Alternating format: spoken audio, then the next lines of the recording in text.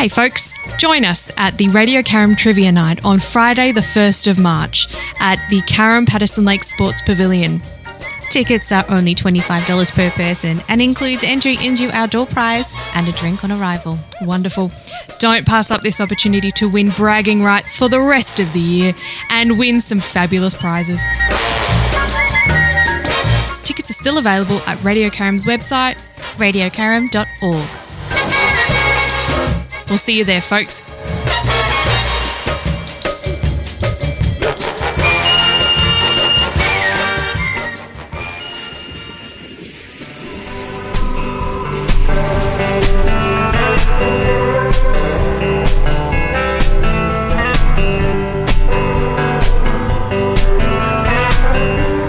I'm Ilana Razbash, and this is Radio Architecture.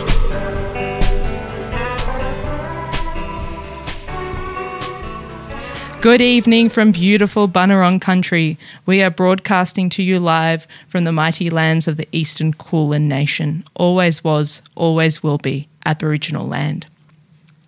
If you'd like to join the conversation this evening, as always, text us here in the studio on 0493 213 831, and welcome to everyone who's also watching us on the live stream. We are broadcasting live to YouTube as well as on the wireless tonight.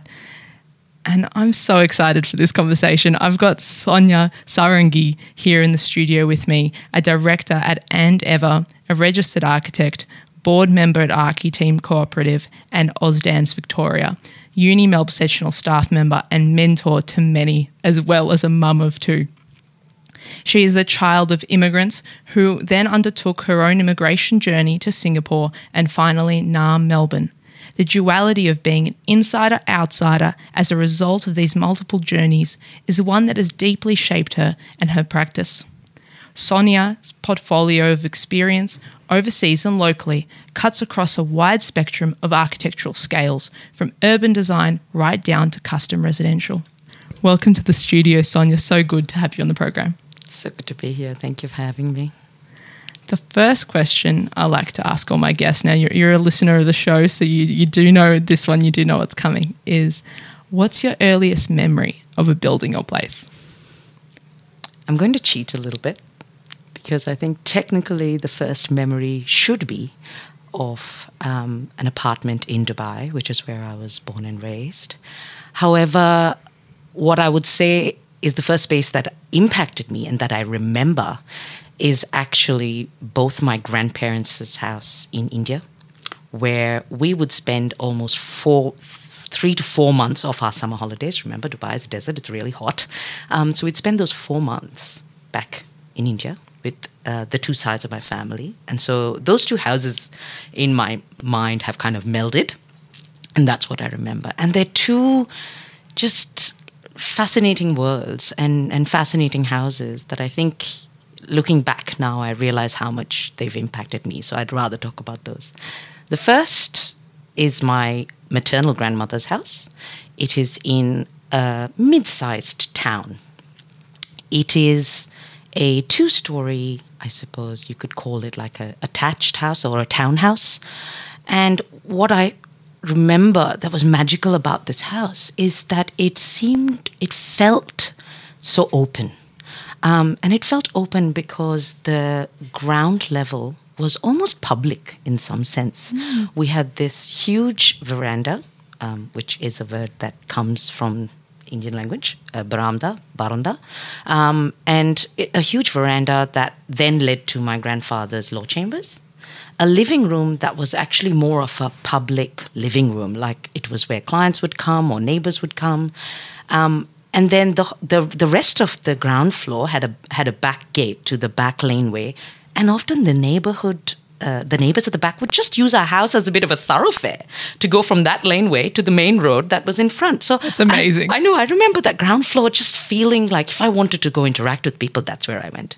And then you went up the stairs, and everybody knew that unless you were a member of the family, you didn't go upstairs. And upstairs was actually where we all really lived. That was our living level, not the ground level. And the magic there was once you got up there, the actual living spaces were really quite modest, quite small by today's standards. But we had, again, another massive veranda and balcony that overlooked the river across the road from us. And if you know what Indian towns are like, they can be quite dense. Having a view like that was a really precious thing, and that always caught the afternoon breezes. So that's where we'd always have our chai. So the so-called living room on the first floor rarely got used. So that's where we all hung out. And that's where all the bedrooms were. And similarly, you could just flow from one bedroom to another, just walk from one to the other. So it, again, is not very private. And then, surprisingly, the most private space we had was our roof terrace. So it sounds bizarre, but firstly, everybody in India pretty much has a roof terrace. It was not a room, but it was my favorite room in the house. That's where we spent half our summer holidays. So obviously the baking heat of day, you're in that first floor with that veranda balcony overlooking the river. And on that top floor roof terrace, that's where all your potted plants are. That's where all your pickles are drying. That's where you're playing hide and seek. That's where you've got a 1 meter high kind of edge wall, but your neighbor has that. So you can actually just climb over that and go over to their roof terrace and taste their pickles and have a chat or a cup of tea and then climb back over. It was just magical, and doesn't compare. I don't think an apartment could compete with that. So that was my maternal grandmother's house. And of course, that's also where we slept on the hottest nights. The best bedroom, under the stars, with a mosquito net or you'll be eaten alive. And then on the flip side, my paternal grandparents' place was in a village, and a very, very small village in comparison. Now, that was very different, because even though I've talked about that other house being so open and public in some ways, this was a whole little world unto itself. So there was this one street that goes through the village. It's an old street. And my grandparents' 5 brothers were given this one frontage. And they're a family of lesser means. And so one of the older brothers who had a shop got the bit of land closest to the street and had his shop facing the street. And then after that, you can imagine each brother, one after the other, had their dwelling. So you had to go through one to the other. So, and there was this literal space on the side of the plot that was still part of our plot, where barely 2 people can walk next to each other, and you go past each doorway. So I remember when I'd arrive to visit my family, you just met every house. It would take about 40 minutes before I got to my grandparents' house, which was at the end. And their plot was at the back, and it faced onto a forest. So it was like a little village in that sense. So all these little slices of cake, one behind the other, each house for a brother and their family. And yeah, and that narrow space then opened out onto a wider uncovered veranda that everybody just spilled out onto. So in the houses themselves, the house itself of my grandparents was very simple. Again, just rooms, very clear, simple rooms, modest rooms off that common space. And even though it was so pragmatic and nowhere near as grand as my other grandparents' house, I remember it feeling very joyful, because even though there was not much money, there was still moments of, ornament and detail that every house took great pride in, whether it was a pattern on the floor right near the entrance, whether it was the wrought iron grill, whether it was the pattern of the thatch that would be on one of the ancillary rooms. It was just, there were so many little moments I remember in that house. And so when I think about those homes, I realized quite early on, I was realizing how powerful that collective experience of home is, that goes beyond just your immediate family unit. And yeah, I think those 2 homes just deeply, deeply have shaped me. And the home that offers public space, so generous and so amazing. Was there a dominant colour to these?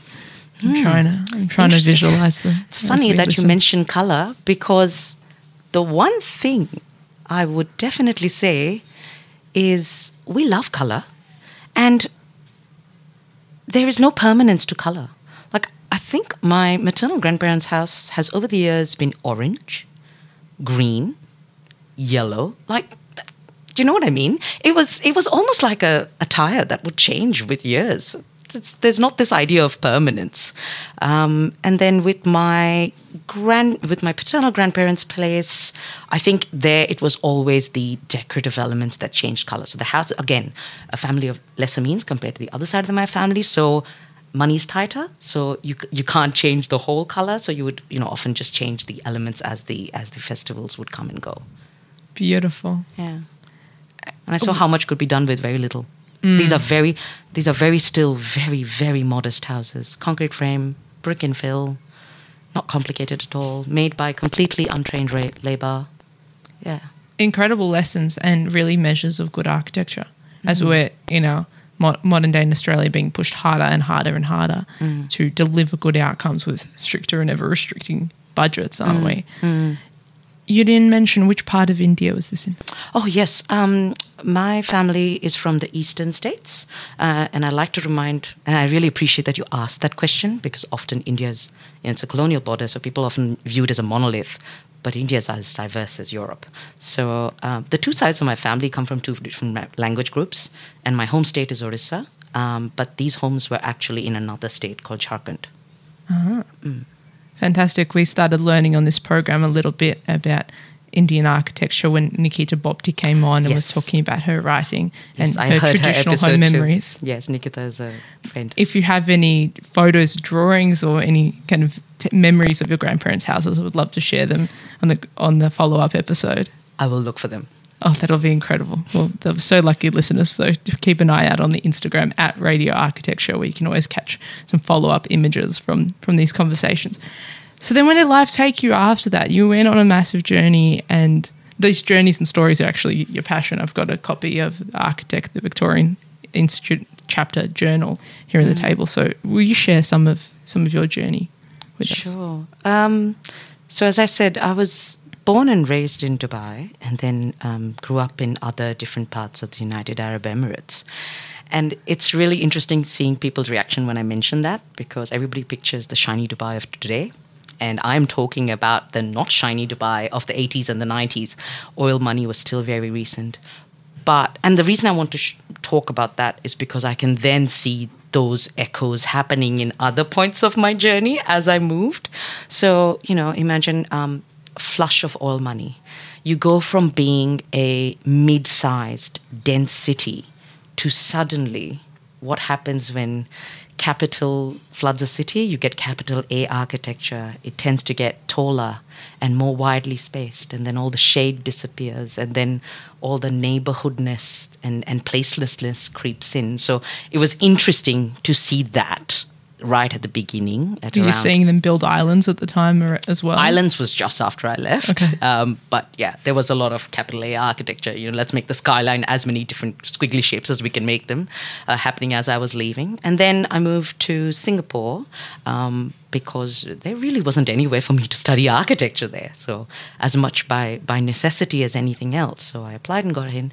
And Singapore had already done some of that transformation, and I had seen that. And then on the flip side, it had already raced so far ahead in its journey that its DNA was almost not visible at first when I got there. Of course, now they've done a much better job of valuing what parts of their heritage they have left, and of course not trying to preserve that in Botox either, or trying to preserve it in a point in time, trying to let it change. So it was interesting seeing what happens when that rush of money comes into a city and how that transforms architecture and houses. And however, in Singapore it was amazing to see how well high density living was done.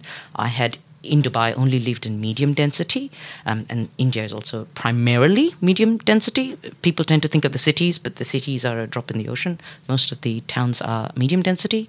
And so seeing that done well was fantastic and really a learning experience. Particularly all the public housing and government housing in Singapore is government-driven developments, high density, really high quality, incredibly livable, right in the centre, epic amenity. Seems so pertinent to what we're dealing with now, isn't it? Yes, and very dignified living. Yeah.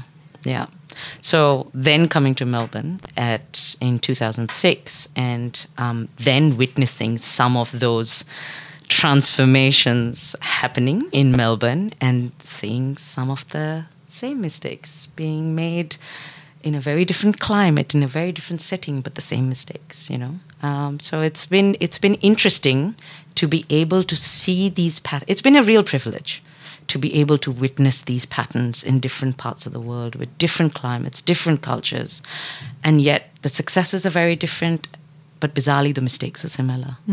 There's lessons of hindsight. Yeah. Serendipitous timing as well, just catching it early right before it happens. It's like being a surfer and riding a wave, except I can't surf. I hope you're not moving anywhere else, but if you do, you'll be our oracle predictor. This is it. These have some roots now. Melbourne's home. Melbourne's home forever. Yep. Why architecture? Because, and this is hard to believe now because I am quite the chatty person, drawings were my way of communicating as a very, very shy, non-verbal child almost till I was 3 or 4. So they were my language. So when somebody mentioned in passing when I was 8 that, architects pretty much just draw all the time, I was like, that is a thing? Because obviously I was not artist level good, but I really, really loved to draw. And so naively, that was the first germ. I just want to draw forever. And of course, you know as much as anyone else, that's not all that we do. Yeah. But beyond that, it was just this constant, every time I would go somewhere or visit someone's house, the sensation was visceral. Space was something that I felt always powerfully affected me, even if I didn't know how to draw it down.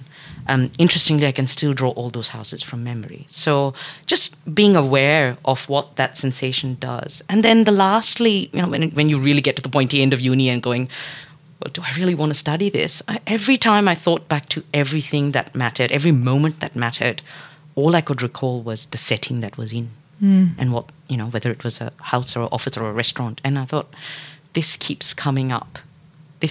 My brain is trying to tell me something. Maybe I should give this a shot. No architects for miles in my family.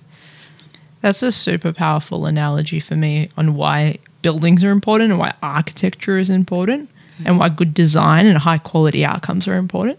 Because our heart and our memories stay in those places. And we create memories in those places.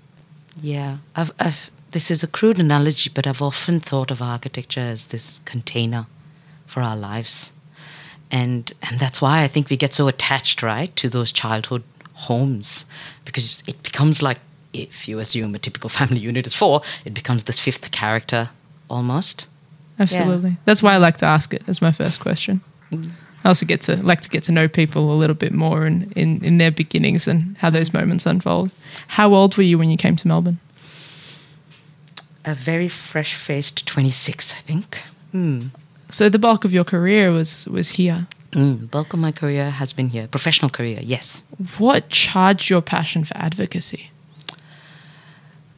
Having worked for a large practice in Singapore and then actually for a small practice, for a small company in Melbourne, I just realized that at both ends of the spectrum, the ability to impact people is still quite limited. Unless you are doing very public projects, your Fed squares, your university buildings, those kind of things. And I know how impactful architecture can be, but I didn't want my impact of me or my practice to be limited to just the buildings I made.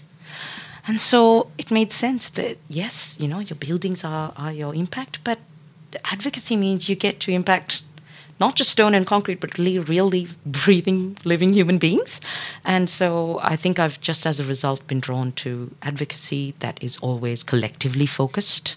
Mentoring, of course, is one-on-one, but that ability to impact a lot of people is just, honestly, it feels selfish sometimes because it feels so good. Well, it's a symbiosis, right? They say theoretically there's no such thing as altruism because you still get something back out of it.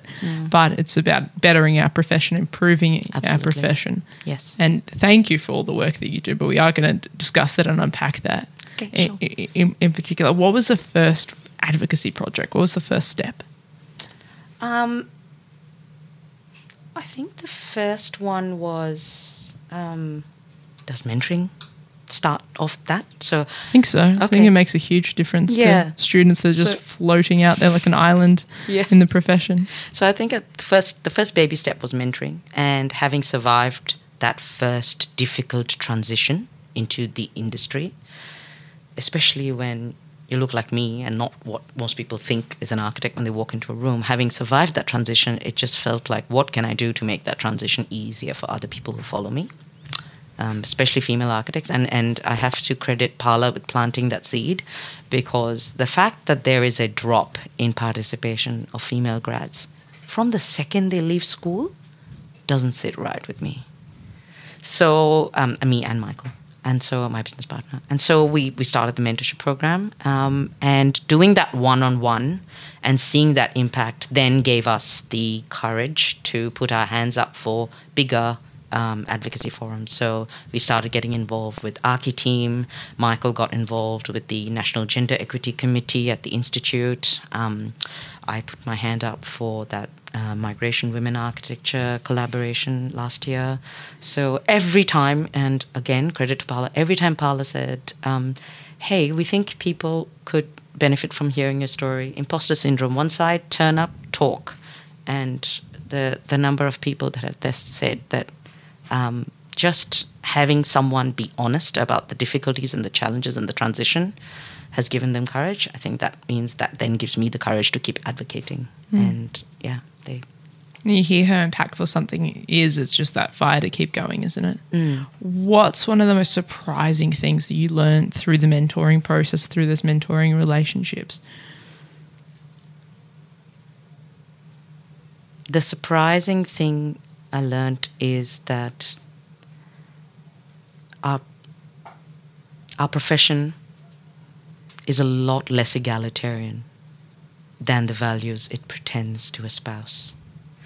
It has been quite sobering hearing some of the stories that have been shared in confidence, and that has put the fire in my belly even more to continue this advocacy, because there is a tendency to laud ourselves, pat ourselves on the back for tiny, tiny gains when the destination is so far. We are constantly losing our best minds, and that is not okay. No, it really, really isn't. Absolutely not. And really, women's participation is approaching parity now in the profession, but we're still not quite there from the data we're seeing. No, and then when you add in the double lens of gender and diversity, the picture gets very grim very quickly. Yeah. Tell me about this article. So for those who are watching in the live stream, you can see I'm holding up my edition of the Architect Victoria, which is the Victorian Institute of Architects Victorian chapter journal that comes out. And this was a fabulous edition called Migration Women Architecture that contains stories, essays, and together with Helen Duong, you did an interview. Yes, with Ellie Giannini, who is one of the, I suppose, most senior migrant architects that we have in the community. And it's, I'd recommend everybody go and read her insights.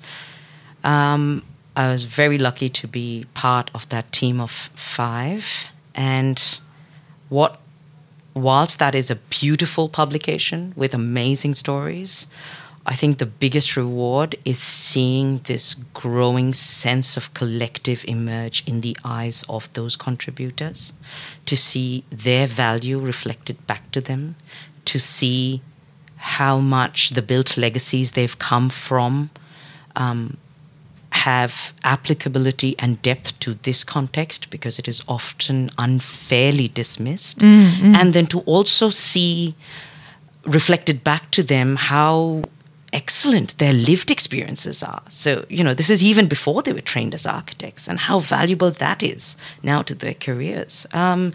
It's been fascinating hearing the conversations from other people about the conversations this has generated. And I really hope by seeing those collective of 30 contributors that more people can be who they can finally see. And an amazing group telling their stories and encouraging others. And it's actually a wild, very pertinent example. They always say to us when we were students that the more life experiences you have as a student, the more you do, the more you see, the more you travel, the better your graduating thesis project is going to be, the better your major project is. Yes. How come that idea does not transpire onwards, doesn't carry through and transcend into practice, where the diverse lived experience of all people, as you say, is not being heard and valued? Yeah, I think it is because we tend to innovate and love our projects more, but we do not tend to innovate how we run our practices. So we tend to be quite conservative, and we tend to think that things that occur elsewhere do not apply here, simply because we use slightly different building systems or we have a slightly different building code. But that is so not true. There are hotter climates we can learn from because we have a climate crisis. There are denser cities we can live from because our cities are not working. There are excellent affordable housing systems that other people have succeeded in, and we desperately need that. So, yeah, it's conservatism at its true. worst. Very effectively, very forward-thinking and innovative in projects. Practice is a whole other world. effectively a very conservative profession.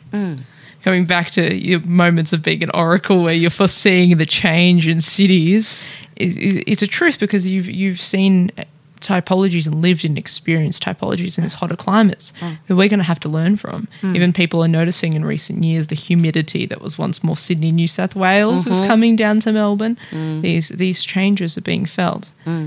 I want to ask one of your questions back. I'm going to steal one of your questions that you asked in the interview here, which I thought was brilliant. And I'd love to hear your answer on it. And you asked, it's sometimes difficult to stand up for the value of cultural connections, experiences and knowledge. What helped you do so?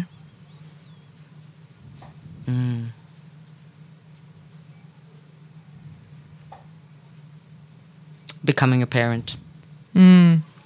Because change, I realized if I wanted things to change by the time my children were adults, I needed to have started yesterday. Wow. Yeah.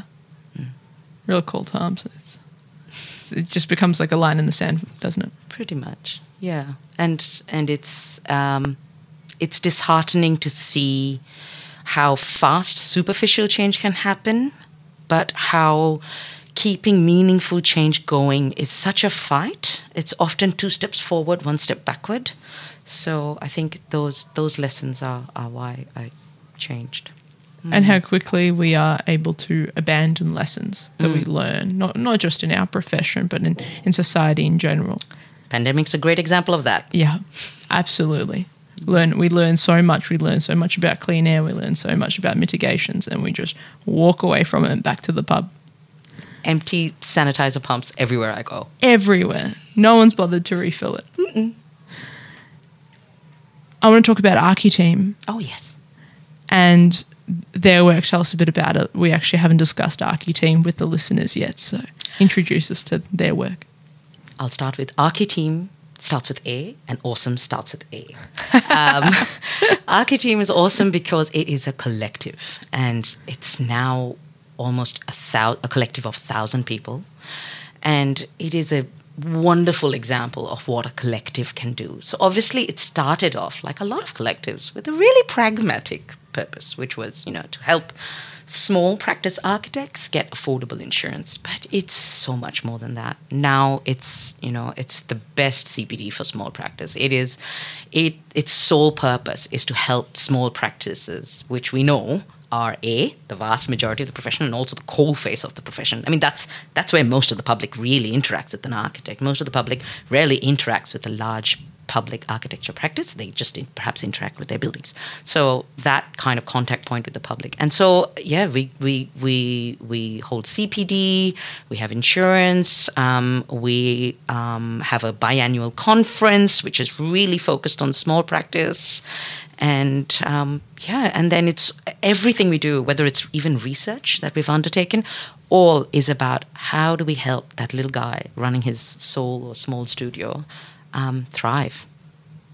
Fantastic. And we started just from a very pragmatic need to now becoming a community. We have a members forum that is such a repository of knowledge and camaraderie and and advice, which is gold. And this exists in parallel, really, side by side to the Australian Institute of Architects. And the AACA. Yeah, and the Association of Consulting Architects. Correct. And Parla as well. And Parla, yep. I believe my collective membership is up for renew very soon. Yep. The mere mention of the word, it comes back to me. What were some of the key themes at the last ArchiTeam conference? The last ArchiTeam conference was ways of working, which is fantastic because it, again, challenges that conservatism that can creep in.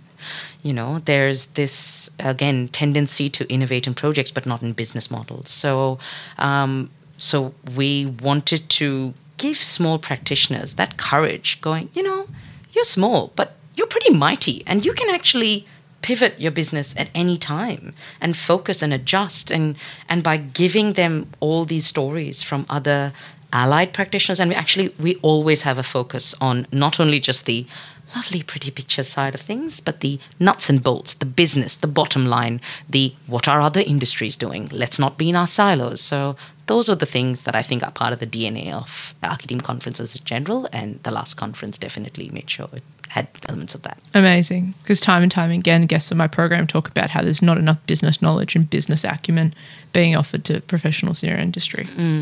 Oh, yeah, and we have business documents that are kind of available to all our members so that you don't have to go and spend hours trying to guess what you should be saying in a business document. So those are there to help our members too and protect them. That's fantastic. And do you collect gender data on your membership? Are you seeing parity? Or I would say we've got some pretty good representation. However, we haven't been collecting data for as long as Parla have.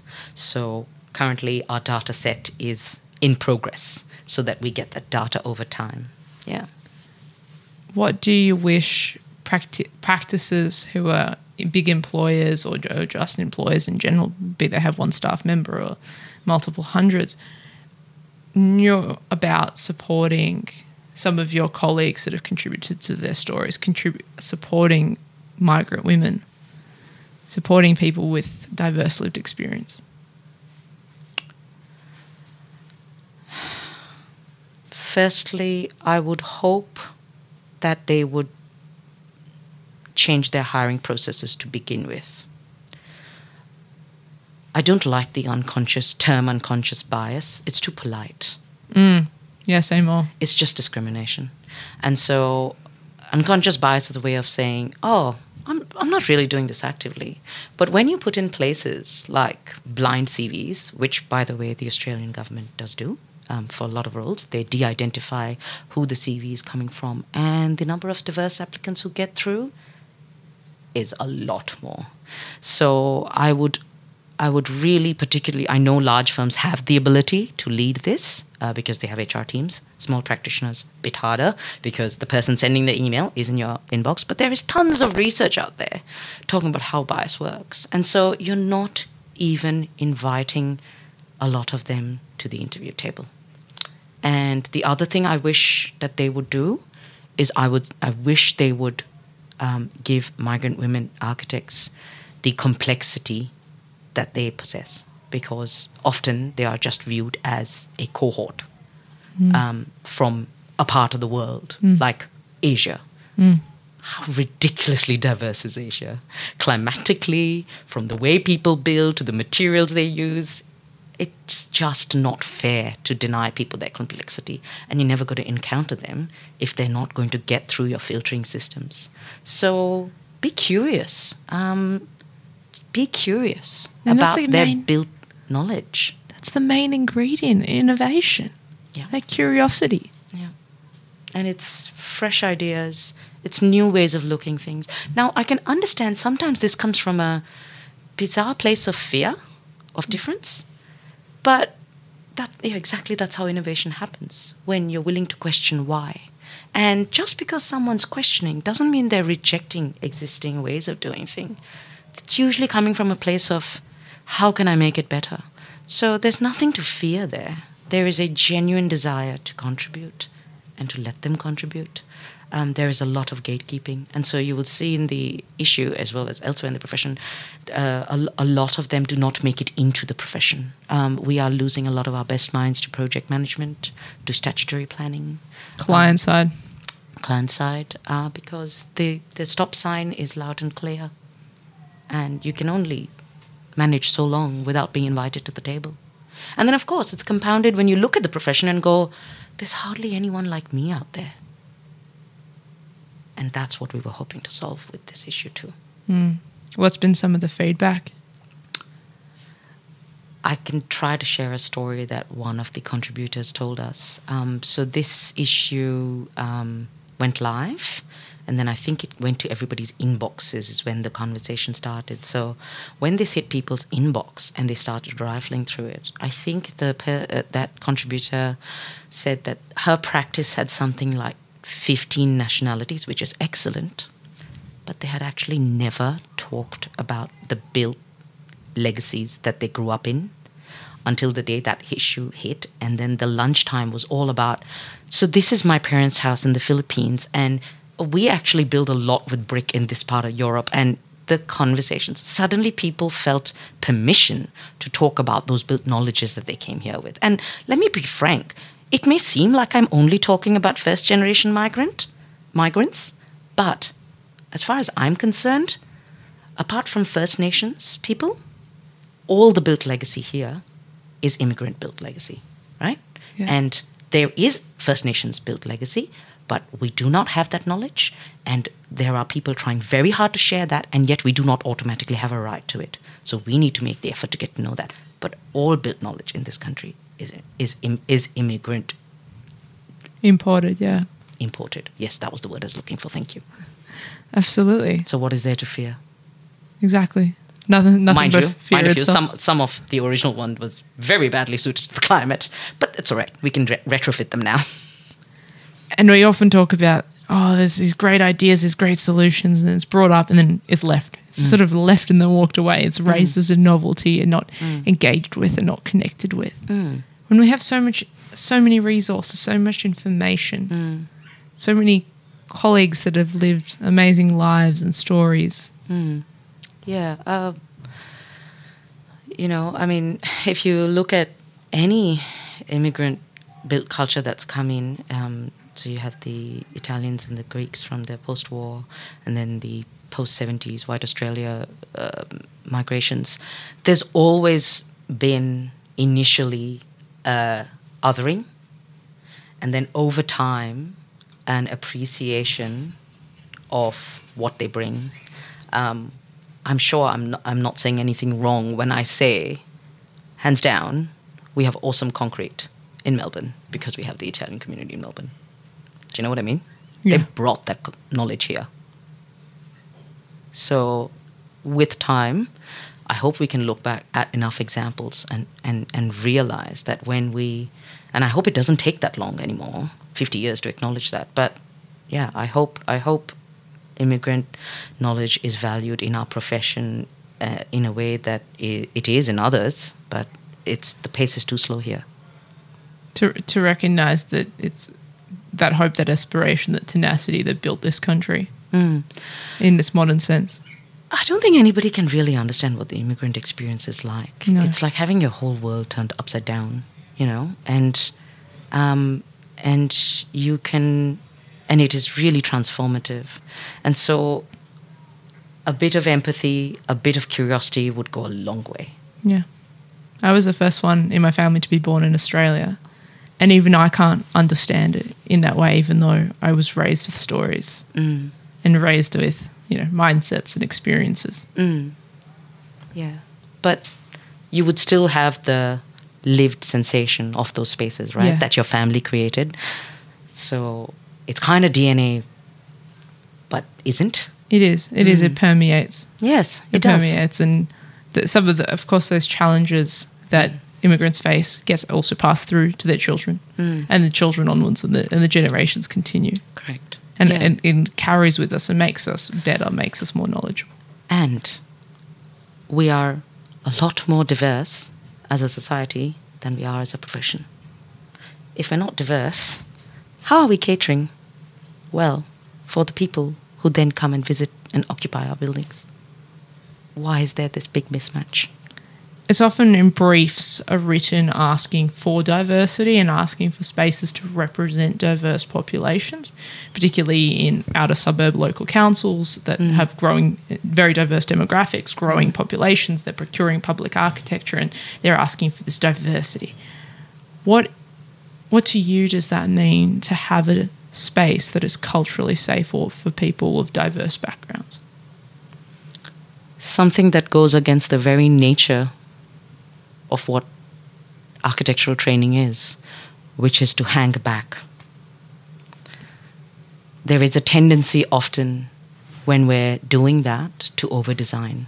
The most safe spaces are where you let go a little bit and you let people have a bit more ability to read things multiple ways. And when I say to use multiple ways, I do not mean moving walls and seats. Nothing needs to move, but we need to allow people to occupy space in different ways. So that ability to not go that last mile goes against the very fundamentals of how we are taught at architecture school. Yeah, that's which is design that detail like your life depends on it. Design down to the last doorknob. Yeah, and I feel a bit like Voldemort saying, no, let go. Let go of that last 1:5 and let that looseness creep in. And that's when people go, well, actually, yeah, when I think of verandas, I think of how much it lets me just sit and observe. Why is there so much that must always face outward but doesn't let me face other people? For example, those looseness things and allowing for those. So there's always outlook designed, but often there is this tendency to avoid people looking at each other. Let them connect. Allow choice. Allow choice. I've always felt the answer might be about choice. Looseness is a crude way to put it, but choice is right. And letting people pick the experience that feels right for them. Being less prescriptive about the seating has to be fixed and it has to be here and it has to face that way. And correct. And, that having a lot of different materials or colors is not somehow tacky or something, because people will connect to different materials and different colors. You don't have to absolutely, slather it in a mishmash, but give people the way to read things differently based on their own experiences. Most cultures connect to color. It's a Western Anglo-Saxon tendency to search for the white on cream on beige on eggshell. I don't think I can comment on that. I do love color though. I love colour. I go on about it on the program a lot, and I make a few jokes along those lines about wanting to reject the plainness, because I don't think it represents us as people, as a society, our own passions and interests. That was one of the first things I loved about Melbourne, which is the graffiti culture, because not only is it colourful, but it's not permanent. So I love the idea of colour also not being permanent. Why? There's a billion shades to choose from. Fall in love with another one in a few years. I love that. You're giving all us permission to be crazy with our wall paint. We don't have to commit. You don't have to commit, but if you do commit, that's okay too. If you love sanding, you can have a different colour every couple of years. Why not? You had to hear first permission from Sonia. That's more sustainable than having to rip out wallpaper. Exactly. Easier ways for a facelift on the home.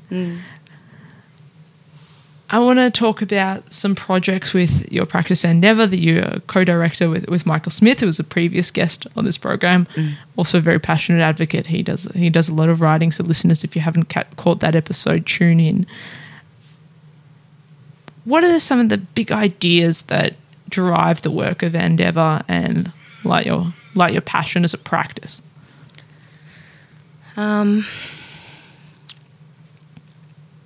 We're definitely not the kind of practice that obsesses over perfection in the traditional sense. That, what did you say, choice, that looseness is something we love to give our clients and our projects. And I think the lightness of touch is something that I keep coming back to. I just hate over-designing for people, for briefs, etc. And also thinking about the big ideas, So, for example, with all this talk about culture and advocacy, etc., we recently did a fit-out for Original Chaiko, which is a shop in Vic Market. And, this is not to criticize, but often when migrant cultures are moved overseas, there is this tendency for freezing culture at a point in time. Then you see very kitschy representations. That is not a criticism. That is often a way to cling to home. But what I really wanted to do with that project, what we wanted to do with that project, was move the reading of that culture, which is South Asian chai-making culture, forward. And we go, how do we take that bigger idea? So we're a small practice, but we're not afraid of taking big ideas and trying to squish it into a little fit out in Vic Market. So we said, right, what do we do? How do we avoid kitsch? How do we go South Asian modernism 2.0? Because people tend to think of Asian or South Asian architecture as just traditional and vernacular and all those, history-related terms. But these are breathing, modern built legacies too. And so we said, right, how do we do that? We still keep color because that is DNA. So we've got electric blue, we've got terracotta chai. One bounces off the other. And then we've gone for the very powerful, simple geometry of the circle, the sectional pretty much view of a cup of tea, which is what you look down when you look at their best product. By the way, hands on heart, even if they're not my clients, best chai in Melbourne, Big Market, go there. So started from that. So those elemental things and the power of color and just a very light touch, like in the sense that we know how tough a time retail has had through the pandemic. We made sure that fit out, for whatever reason, whether they grow too big or they decide this is not the venture for them, that can be completely dismantled and repainted, and that's it. Nothing gets chucked. Yeah. Does that make sense? Yeah. This idea that you occupy lightly, do not fix too strongly, do not do that. I think that was those big ideas that we crept into that little project. Doing a lot with a little, back to your first point. Pretty much. And smartly with money, because budgets are tight on those things if you know what retail fit-outs are like. And then the other project I'd like to talk about, which is again trying to think about the bigger picture, is we recently completed a clinic in Caulfield. It's a psychiatry practice. And, just reflecting back on the coal face or the everyday interaction of most of us with healthcare is not big hospitals, which are awesomely designed, but it's actually your small practices. And it's just astounding how grim a lot of them can be. And to be fair, they are there to service a need, not to provide, an awesome experience. But we also know that there's so much research on the power of material, color, and all these simple things to increase that well-being aspect. And you are being so vulnerable in a space that is a psychiatry practice. So again, doing a little with a lot. And interestingly, that is actually an old house on a busy road. And so getting this kind of keeping as much of the domestic nature of that building in that medical practice, and yet using color, material kind of really simply to create that impact is something I'm really proud of. To comfort people as well. Yeah. And to create that safety and reassure us.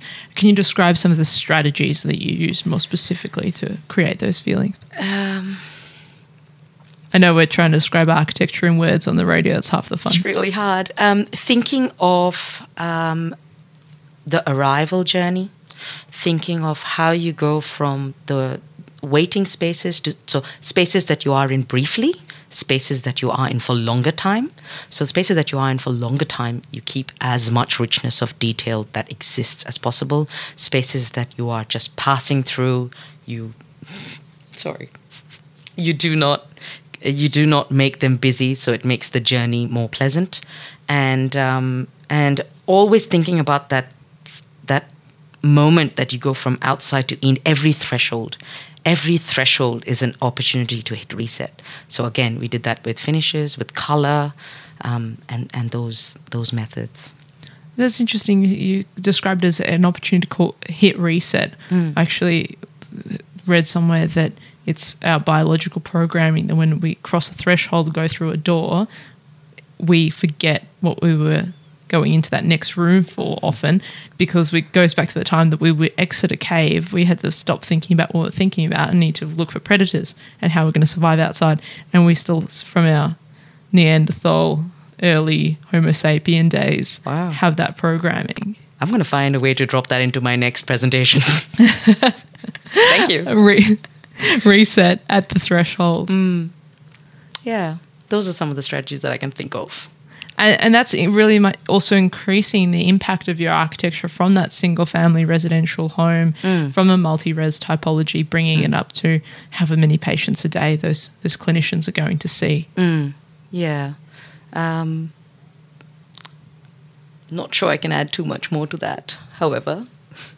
Again, it comes back to impact, right? And so what was really fun about these two recent projects, and even though we love residential and, you know, it's so wonderful to be able to work closely with people, is the ability to just impact a lot more people out there and give them, whether it's a pleasant moment of care or whether it's to give them this moment of pride or excitement about seeing a culture in a new way.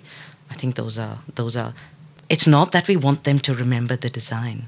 It's that we want them to remember how it felt to be in that space. Oh, yeah. You know the fashion analogy? No. Dress shabbily and they remember the dress. Dress impeccably and they remember the woman. Next time I need a good analogy, I'm going to put you on speed dial. Dial me up or text us in the Radio Caram studio. Smooth.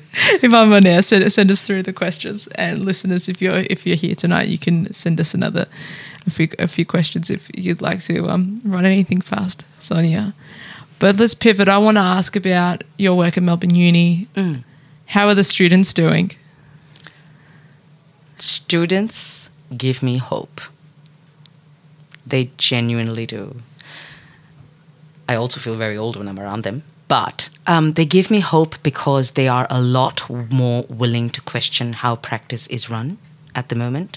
And they are already willing to try new business models, to try to not put up with just how things are done,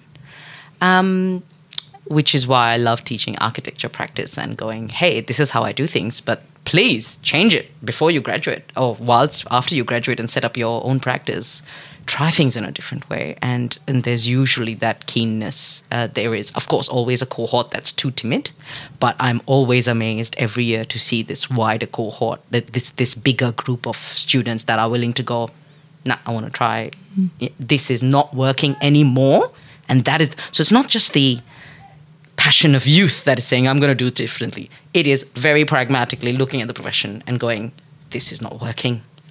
I have to try new things. So I love that about teaching.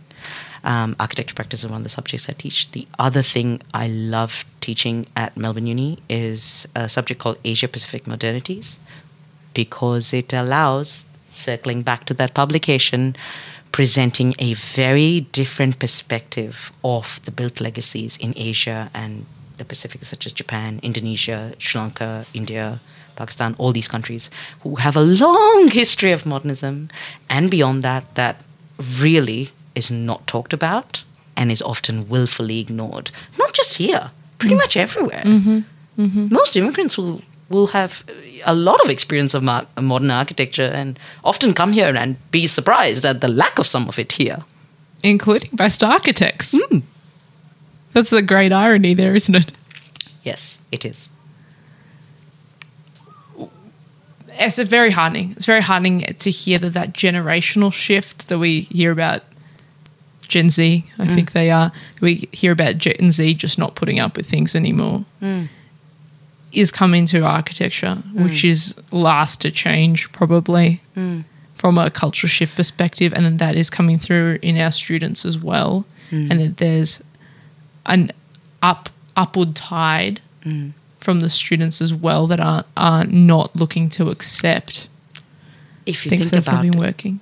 If you think about it, they're about to be handed a hot mess. Yeah. On multiple levels. And I don't just mean practice, right? Yeah.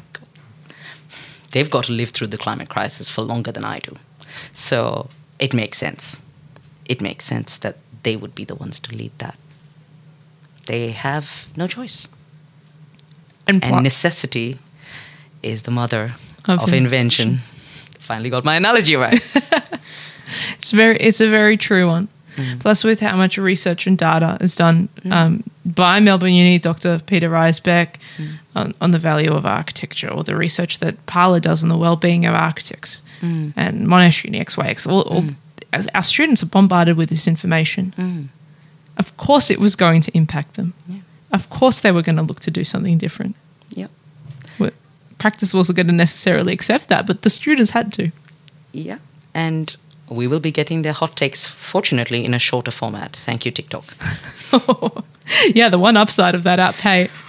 What is your prediction for the future of our profession? What do you see the next innovation might be? I will start with saying that it's not going to be AI, and that AI will just be another tool, and that we do not need to fear it. So sweet relief. There was quite a bit of panic, I think, a year or two ago about the existential nature of our profession, and I think it is just a tool, and unfortunately, it can even replicate the biases of what exists. Yeah. So, gonna put that little beast and pat it in and tuck it into bed. So that's one prediction. Hopefully, I do turn out to be the oracle on that and don't have to eat my words. Other predictions, I think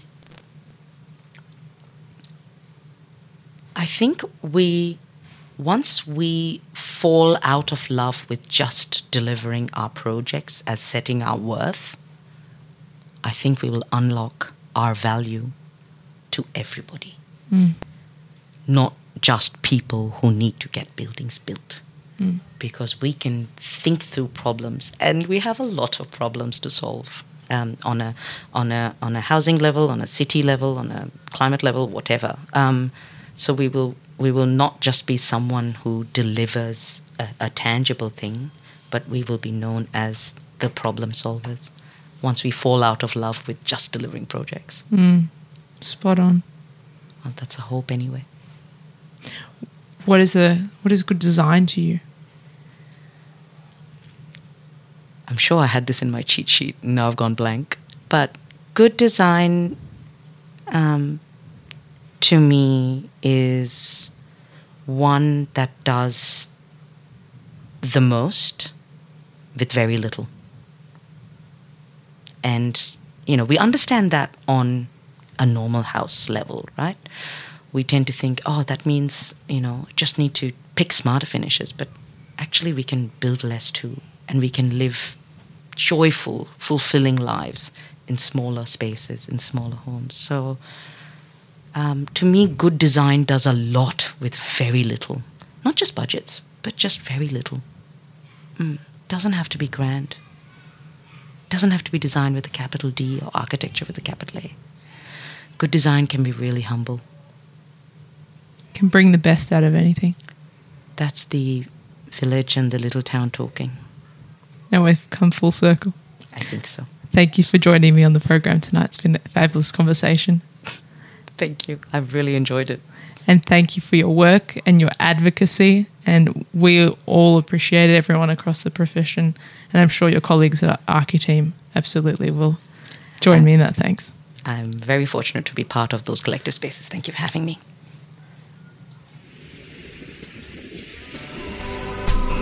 Thanks for joining me for another evening of Radio Architecture with Ilana Razbash. This live show was broadcast and recorded in the Radio Karim studio on Bunurong country. You can replay the show wherever you get your podcasts. Thanks for tuning in and supporting community radio. Take care. Stroke can happen to anybody at any age. The best way to help someone is to learn the signs of stroke and know how to act fast. F is for face. Has their face drooped? A is for arms. Can they lift both arms? S is for speech. Is their speech slurred? Do they understand you? T is for time. Call 000. Time is critical. If you see any of these symptoms, act fast. Learn the signs of stroke and you could save a life. Go to strokefoundation.org.au/fast to find out more. If you're the Caraway, just call Mitchell Tor. Or in Patterson Lakes, just call Mitchell Tor. Anywhere Bayside, just call Mitchell Tor. Buy or sell a house, Just call Mitchell Tall. Mitchell Tall. Real estate. Ooh, yeah, little real estate. We want more.